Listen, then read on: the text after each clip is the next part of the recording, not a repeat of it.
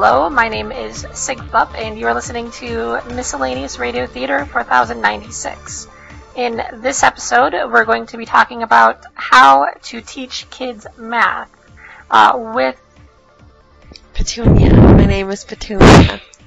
I help children to develop their excitement about all kinds of scientific and mathematical concepts.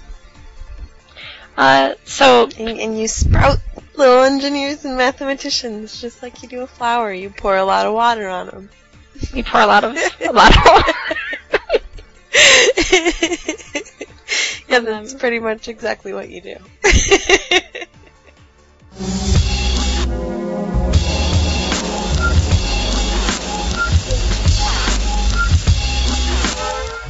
Petunia and I sit on our couch with a couple of microphones in hand, pulled from a couple of headphones that you wear around your head to talk on the internet.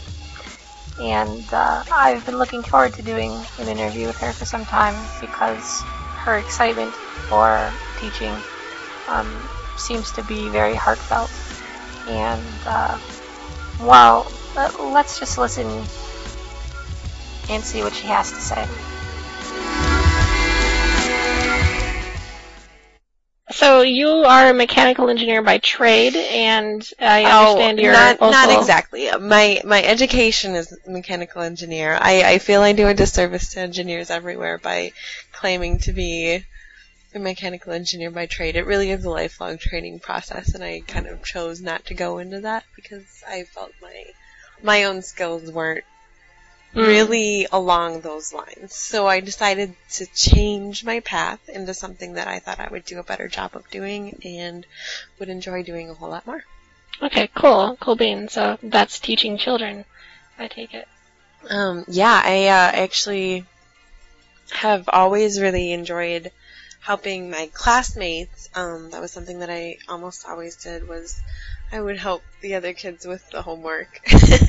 Like, it was a way of reinforcing it. It helped me develop verbal abilities, and I think it made people accept me a little bit more. Like, I felt a little uncomfortable being the smartest person in class a lot of the time, and I felt like if other people felt like they were as smart as me, that they would like me more. Yeah. So it was sort of a survival mechanism for me. Huh. That's kind of interesting, to be honest with you. Thanks. Yeah. So I started doing this mentoring program, and I worked with this really sweet 9-year-old girl. I started working with her almost a year ago now.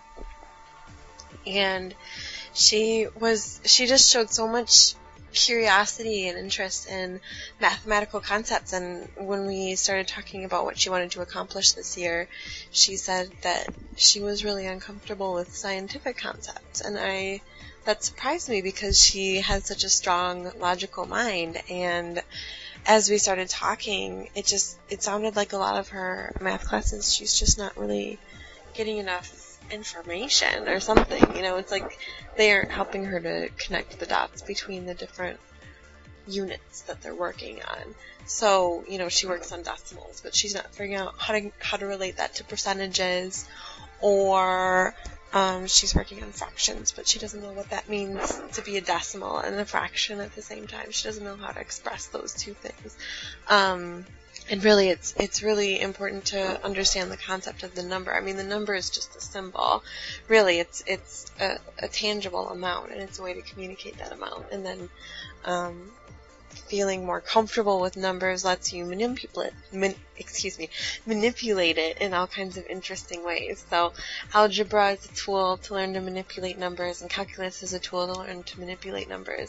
And you use that in all kinds of ways to analyze the world around you. And you use that in biology and computer science and all kinds of other stuff. And the problem is, children end up missing out on these vital building blocks at this young age, and they never get it back. So that's what I want to do. I want to fix that problem. Okay, cool. Now, the problem that you expressed with your mentee, do you think this is a common problem for kids? Yeah, I definitely think it is.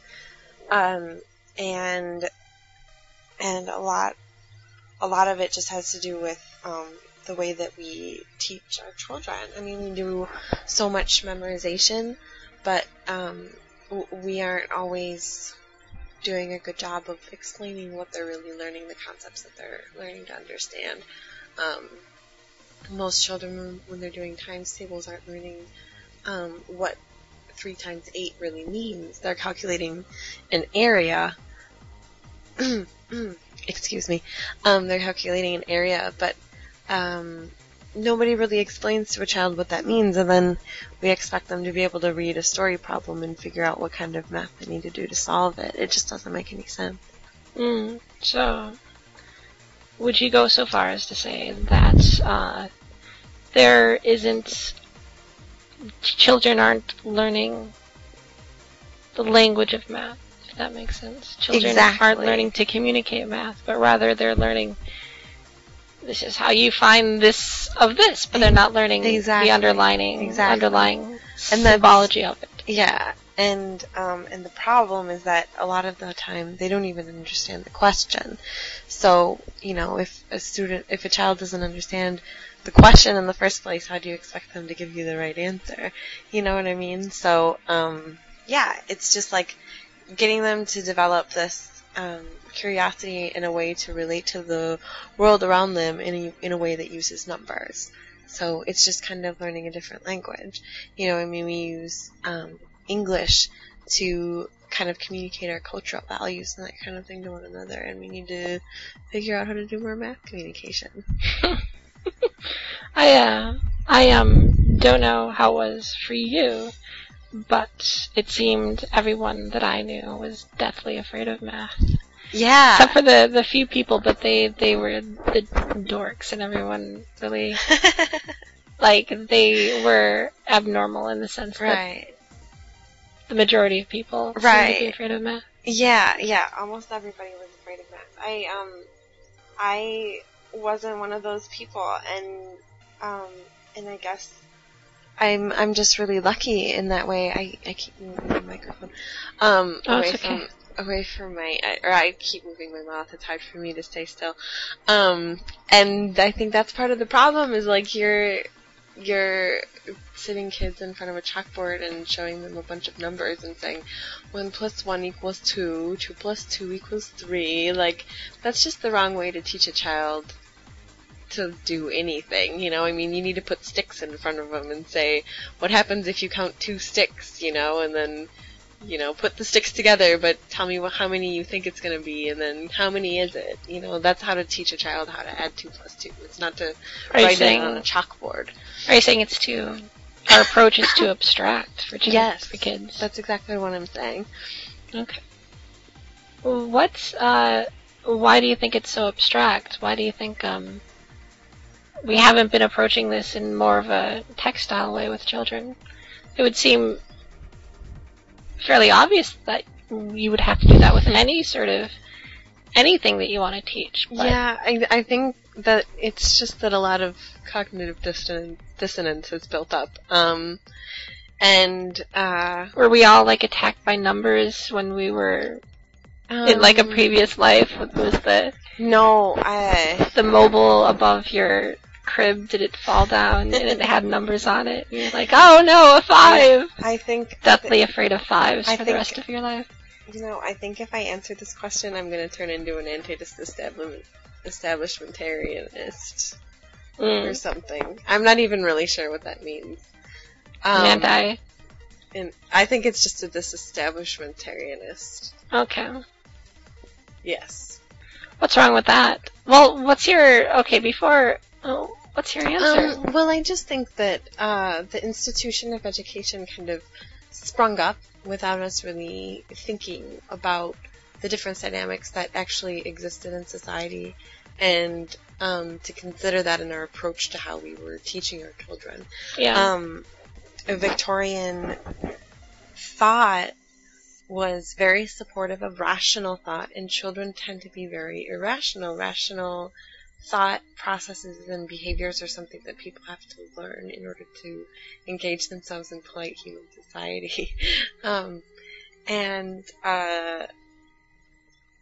Victorians just thought that, children were, little better than wild animals, and that, that they were to be seen and not heard, and they would, beat them and do all kinds of things to remind them that they were to be subjugated. You know what I mean?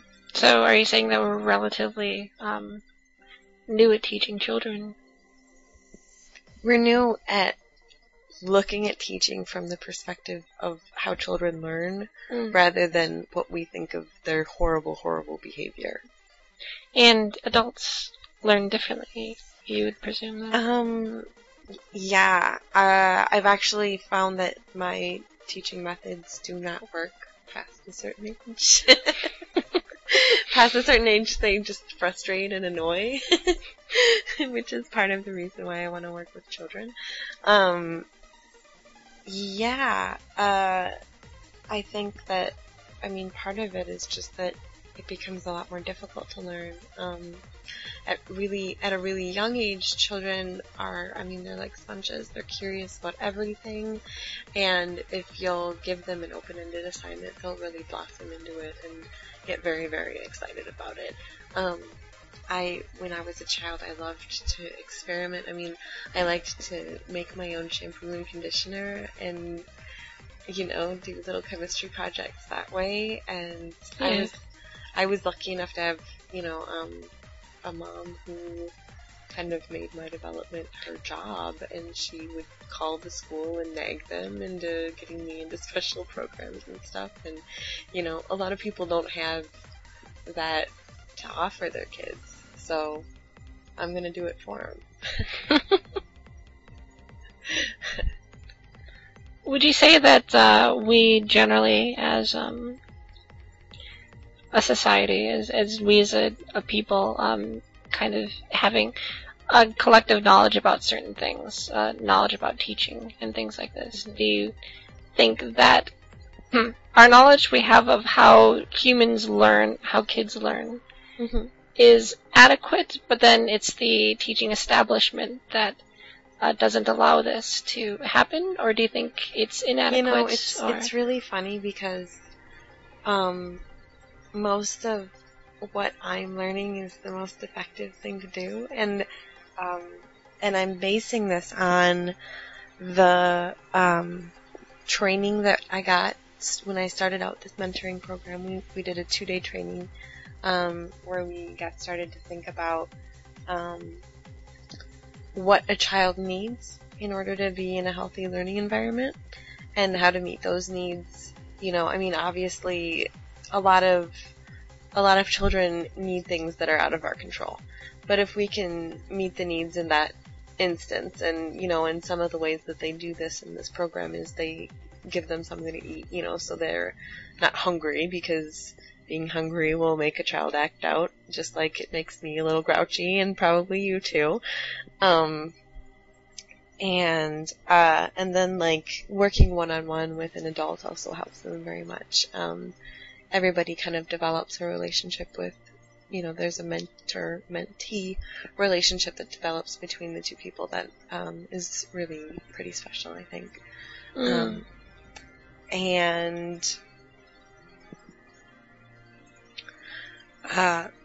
Excuse me. And then the other thing you learn to do is to ask them questions. You get them to learn to voice their own opinions, because what children and really everybody in the world is really looking for is for someone to listen to them and be heard. For someone to ask the meaningful questions, to get them to think about themselves and their role in the world and how they want to play it out. So all of this, asking the children meaningful questions. Oh, and then I also read a book, and I think that it was Malcolm Gladwell's Outliers. I know it was a book by Malcolm Gladwell anyway. Pretty sure. Okay. But he was describing the way he observed a Japanese math classroom, and they were working in a completely different way from the way that our math classrooms are taught. How are they working? Well, they had a child at the chalkboard trying to solve a math problem while everybody in the class shouted suggestions or just encouragement. So he's like trying to figure out how to solve this problem. He doesn't understand the question. He's trying to figure out this algebra problem with the support of his classmates rather than having the teacher explain how to solve this problem. It's like the child is figuring it out himself and everybody's learning together. So to me, like, it seems like math would be a lot better if you were working with other people and supporting each other into finding your answers rather than like ranking versus like with tests and that kind of thing. Like it forces a really intimidating environment, and people who are a little more bashful about doing math, well, they get scared right out of it. So yeah, that's kind of a problem because the bashful people might be really smart mathematicians. So that's kind of the role that I'm kind of hoping to play, to find the shy people and help them to understand that math isn't so scary. I see. Are you also placing yourself as the person who should find means for kids to teach each other about math as well? I just think it's really helpful for people to learn that they can support each other into having success. In a lot of ways, our society makes people think that they're fighting for their own good and not to help other people. And, I mean, like, we're forgetting how to maintain our friendships that way. It's like we really need people to survive, but commercials are trying to teach us that all we really need is Pizza Hut or something, Yeah. It seems like you personally, you said you had, when you were a kid, you would tutor people with their homework. And you said it was as a means to not be kind of outcast as the smart kid. Yeah. Right? But it seems like you probably have conditioned yourself to realize that you need help from one another in order to do things correctly, if that makes sense. Yeah, it's that, and then I also just, I guess I always sort of understood that even though I seemed to be a lot better at math than other people, like, a lot of other people were much better than I was at other things, and it just seemed like there was something really appropriate about that, but that, even if you're a better writer than you are an accountant, it's still good if you understand a little bit of math. So that's kind of what I'm hoping to encourage people. Do you think the teachers are intimidated by math themselves? Yeah, they really are. I went to this seminar a couple weeks ago, and the goal of the seminar was to teach elementary educators how to teach elementary school students engineering concepts, because apparently this is going to be added to No Child Left Behind, or maybe it's a state requirement, I'm not entirely sure. But I went to the seminar and I was so excited because I'm an engineer, and I was thinking, wow, like we're going to do like really neat engineering projects all day long, and I was really super excited, like engineering projects for kids. It sounds so fun.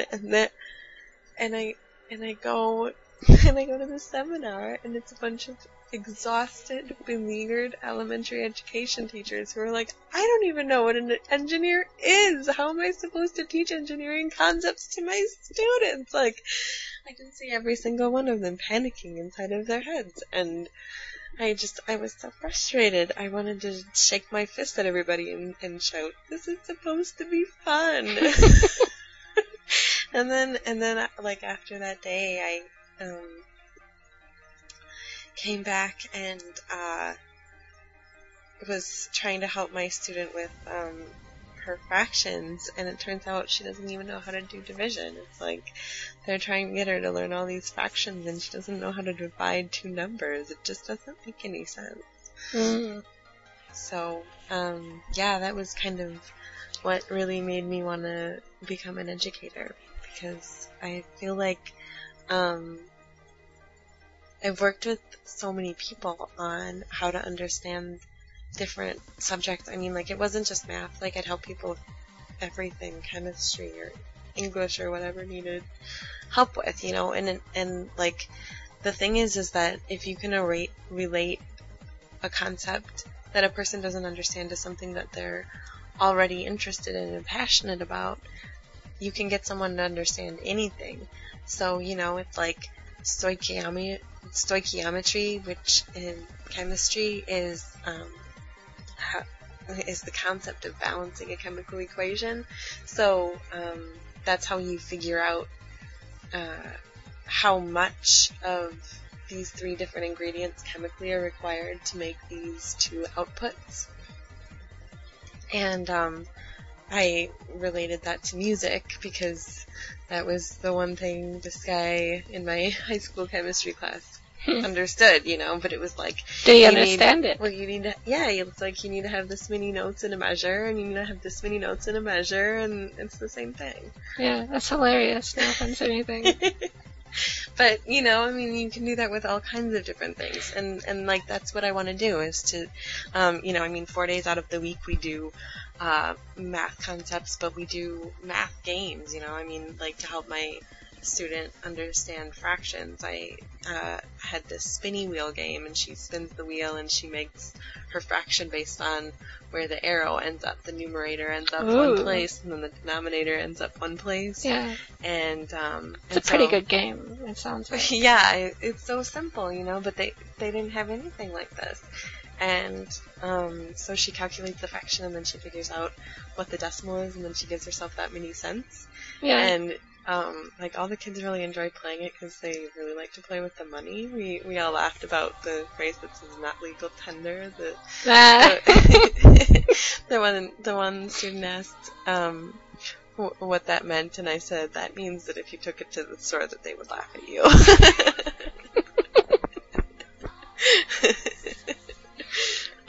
Yeah, I remember getting a kick out of that for Monopoly money, to be honest with you. Yeah. Just I don't know why exactly. I just realized that somehow they're legally required to stamp that on their fake money.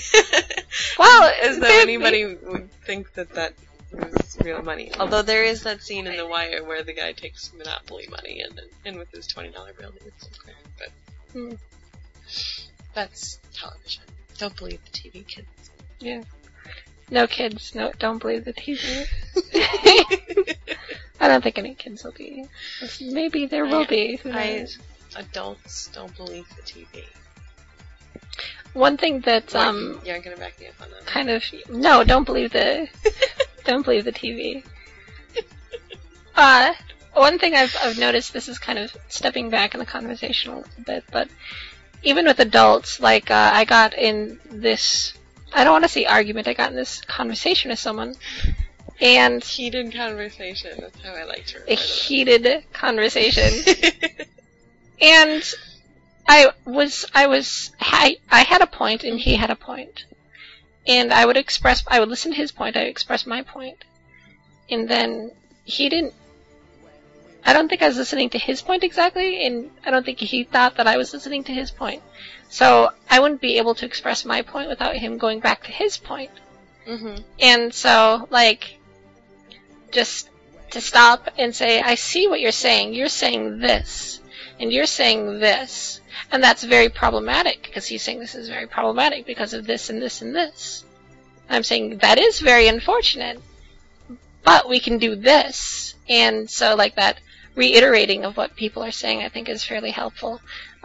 Probably for children as well as adults. Mm-hmm. Just, you are listening to them, you know exactly what they're saying. Right, yeah, and this is what I'm saying. Right, yeah, one of the concepts is, to facilitate a classroom discussion, you have an open-ended subject, and the way that they taught it to us was we looked at a painting, and the first thing you say is, what is going on in this picture.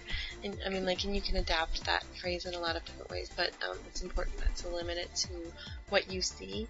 The presenter said that at a certain age, children start to develop their own opinions about things, and then they can tell you more than just what they see. But if you ask what they see, they're going to tell you what they see. So rather than telling you, oh, well, I see this woman and she's walking down the street, like you're going to hear them say, well, I see a hat, I see a dog, I see a cart. You aren't going to hear a narrative as much. So the first question is, what is going on in this picture? And then the second question, and then the second aspect is to basically repeat back what the person said, to say, okay, so you're saying this, and then ask them what makes you say that, so that they give some kind of justification. And then the third piece is to ask what else other people noticed in the picture.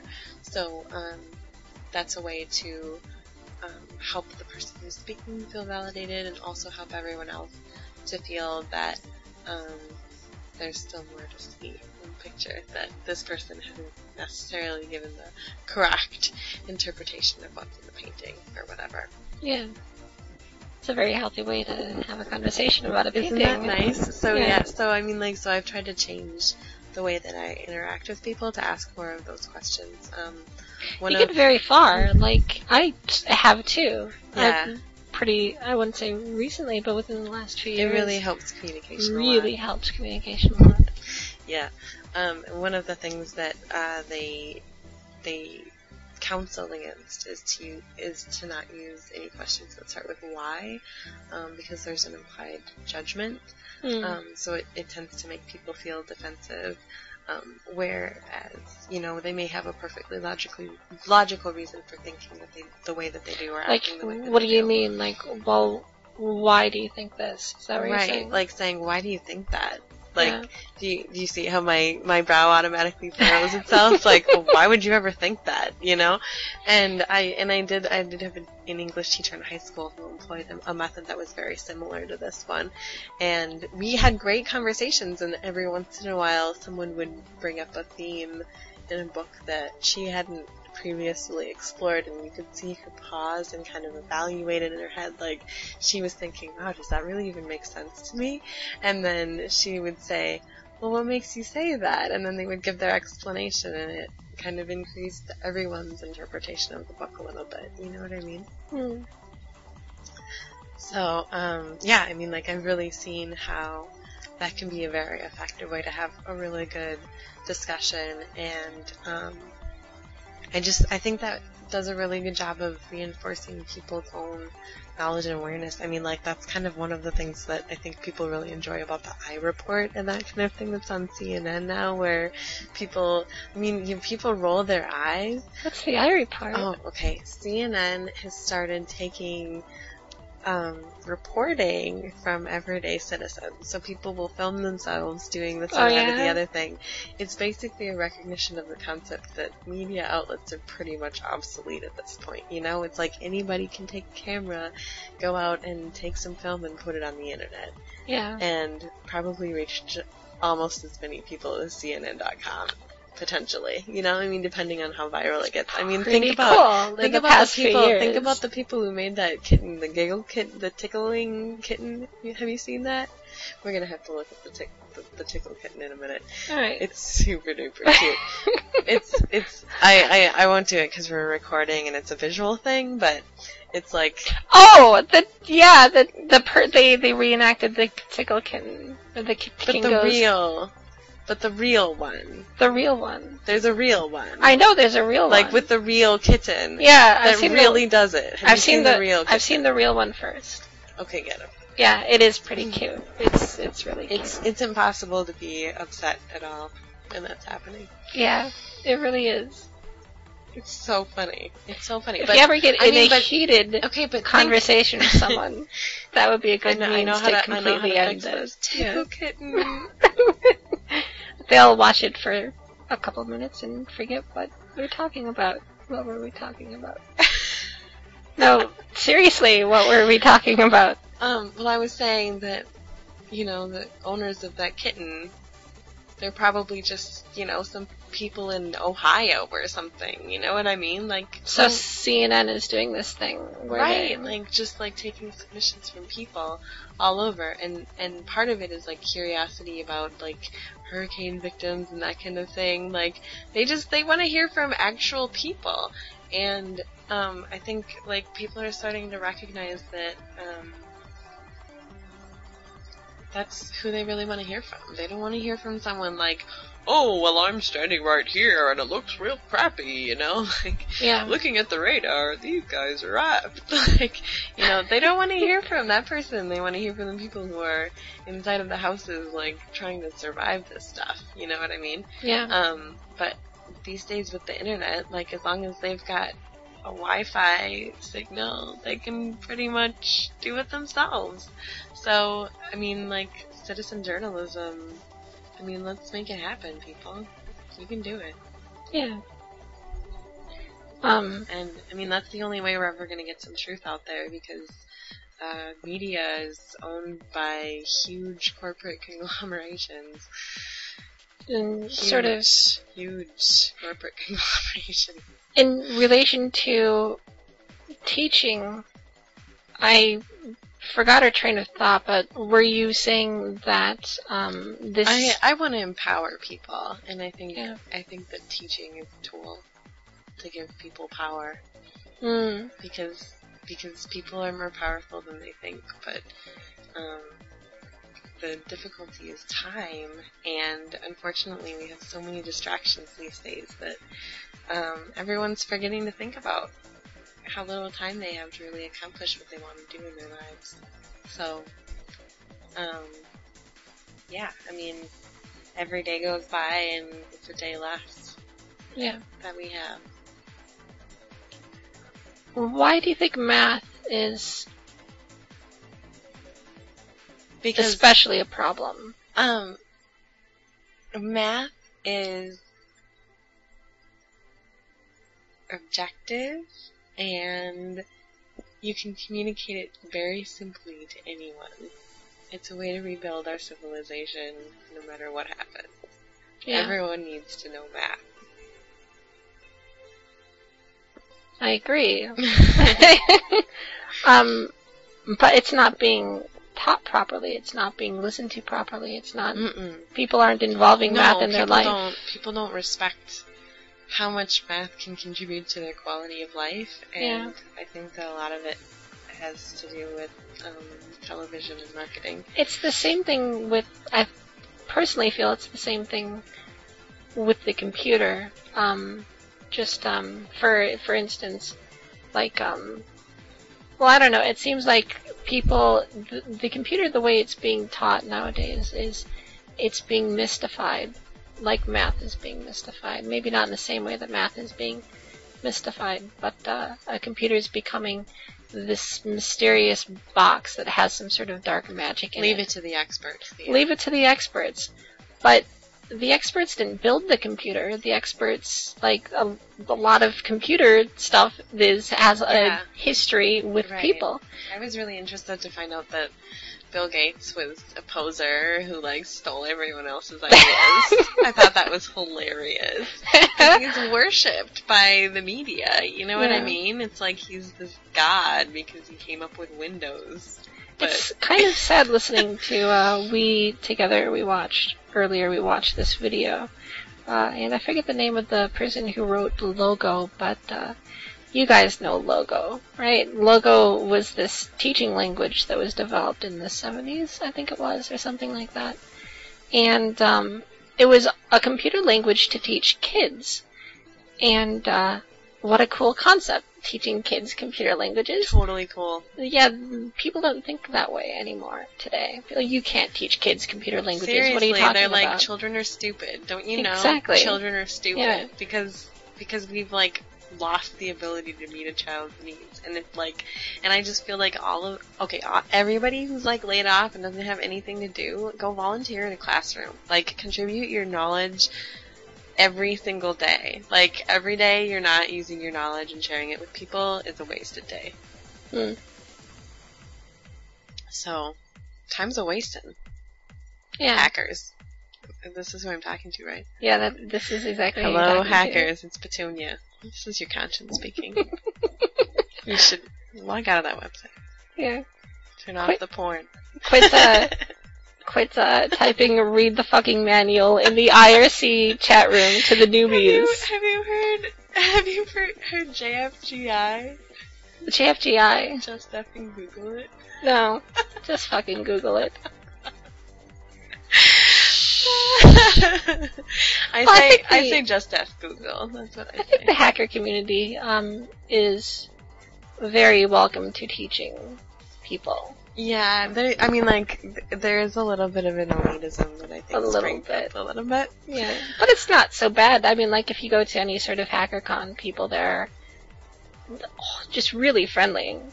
I mean, there's some elitist people, but the people who are too elitist usually don't know what they're talking about. Right. I've noticed. So. Yeah, they're bragging to hide their lack of ability. Awkward. Yeah. Awkward. We just called you out. Awkward. Anyway, I'm sorry. I'm getting so crazy over here. Hanging out with teachers is a really happy experience too. It's like everybody wants to communicate and share strategies and stuff. So. What's it like hanging out with teachers? It's really, really geeky. It's really geeky?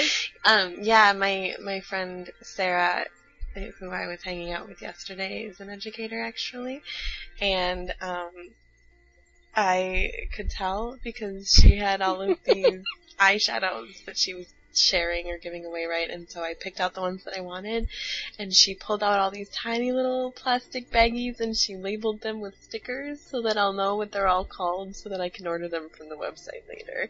Like, that is what an educator's work looks like. Very organized and well labeled. You learn to take notes. I've noticed that there are certain type of people who I am, like Maury, for instance. You guys don't know Maury, of course, but there are certain personalities I think kids are drawn to, and I think adults are drawn to as well. That there's a certain warm, inviting sort of personality that some people have. Yeah. Where you just want to, like, they will be kind and they will share things with you. Right, yeah. Definitely. So I think that's important. Yeah, Maury is a really special individual, and I think the program that I got involved with, I got so lucky. I mean, it's just such a great program, and I'm learning a ton, and I really hope that I can share it and export so much of my knowledge to other people so I can help as many people as possible.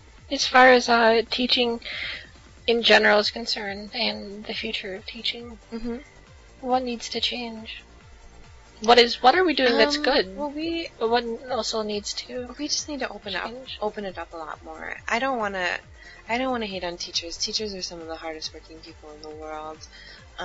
We just need to open it up a lot more. It's like we got so limited because of like the idea of No Child Left Behind.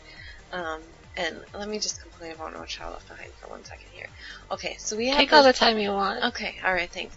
Okay, so we have this law that our venerable W passed a few years ago called No Child Left Behind, and this law states that in order to determine that children are indeed learning the things that we are trying to teach them in class, we are going to test them, and if they do not pass this test with a high enough percentage of the children in their school passing this test, we will close their school. Yeah. Does that sound motivating or what?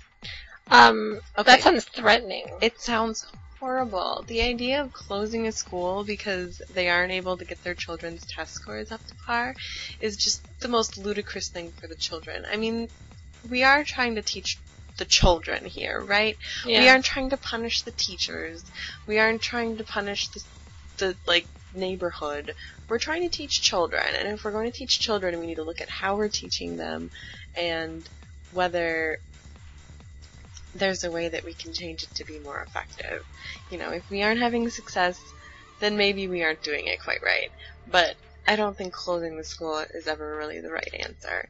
You know what I mean? So, I'm hoping to be able to demonstrate success with my methods, and then to be able to export it to as many places as possible.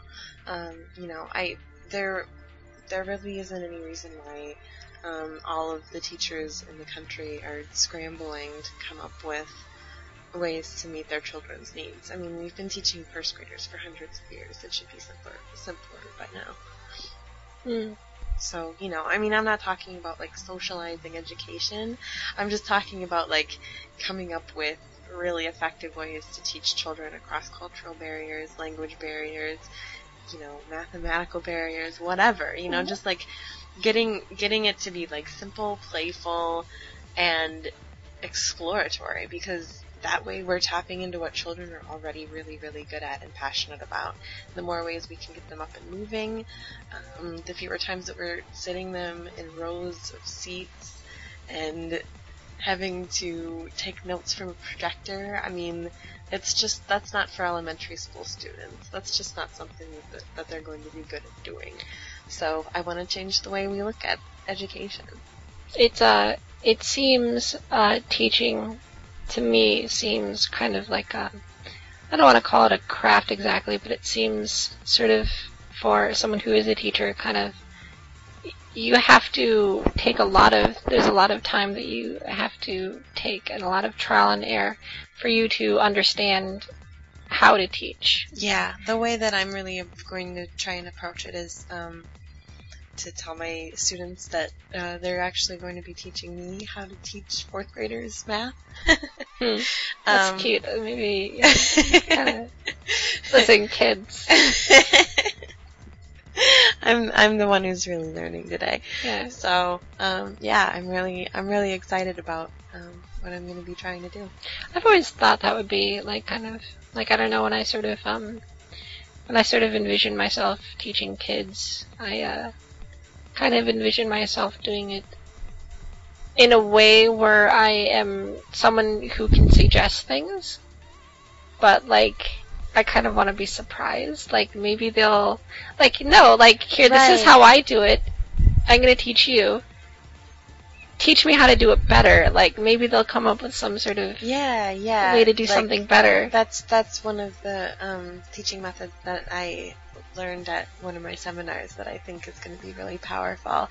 Is and that's I think maybe it is Malcolm Gladwell, because he has this book called Blink about how to tap into your intuition, and that's kind of one of those things. Is like figuring out a way to suggest the answer to the child in a way that they're figuring out the answer for themselves is the real trick to teaching. So I'm hoping to facilitate that in a lot of really open-ended ways. Okay. Do you think teaching as a profession in general could use sort of a more standardized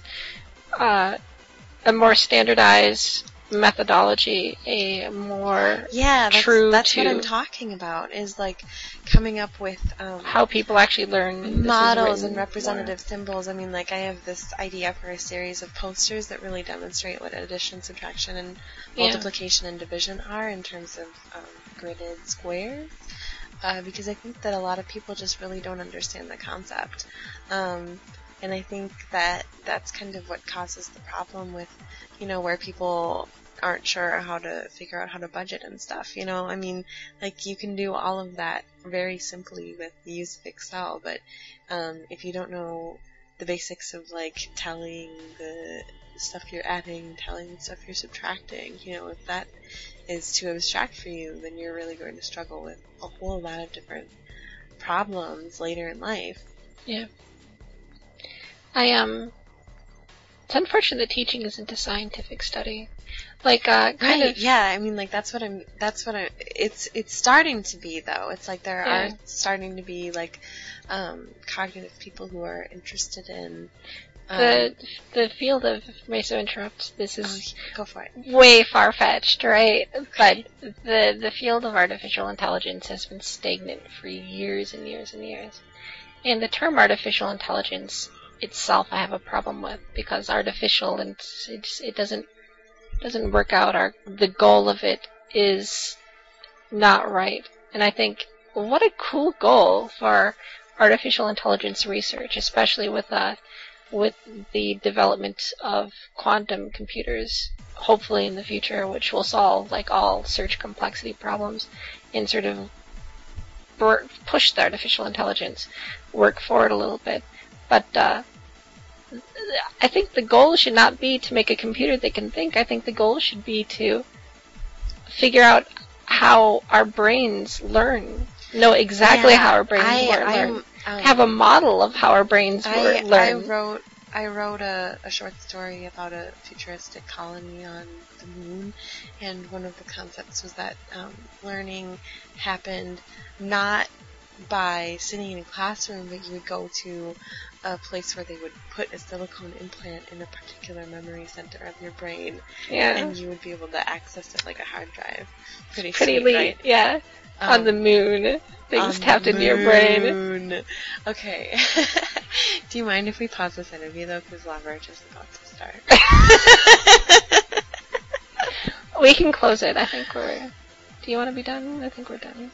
I could talk more, so I'll leave it open-ended, but we have about 10 seconds to start watching Leverage before my window closes.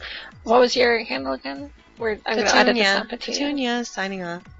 Wait, hold on. All right, well, thank you, Petunia, for your thoughts on teaching. Hey, anytime you would like to have me back, I'll bend your ear lots more about how other people are doing it wrong.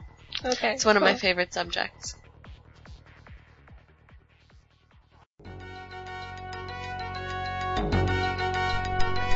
Thank you for listening to Hacker Public Radio. HPR is sponsored by Caro.net, so head on over to caro.net for all your hosting needs.